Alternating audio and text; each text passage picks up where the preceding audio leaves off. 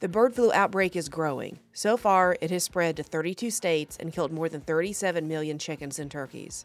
This number includes 29 million egg-laying hens, which is nearly 10% of the U.S.'s total flock. Bloomberg has already said that this bird flu is, quote, shaping up to be the worst outbreak of its kind. More information is coming out about the shooter who killed 10 people at a grocery store in Buffalo, New York. 18-year-old Peyton Gendron has been on local law enforcement's radar since last summer. A school official reported to police that Gendron indicated he wanted to do a shooting. State police ended up referring him to a mental health evaluation and then counseling.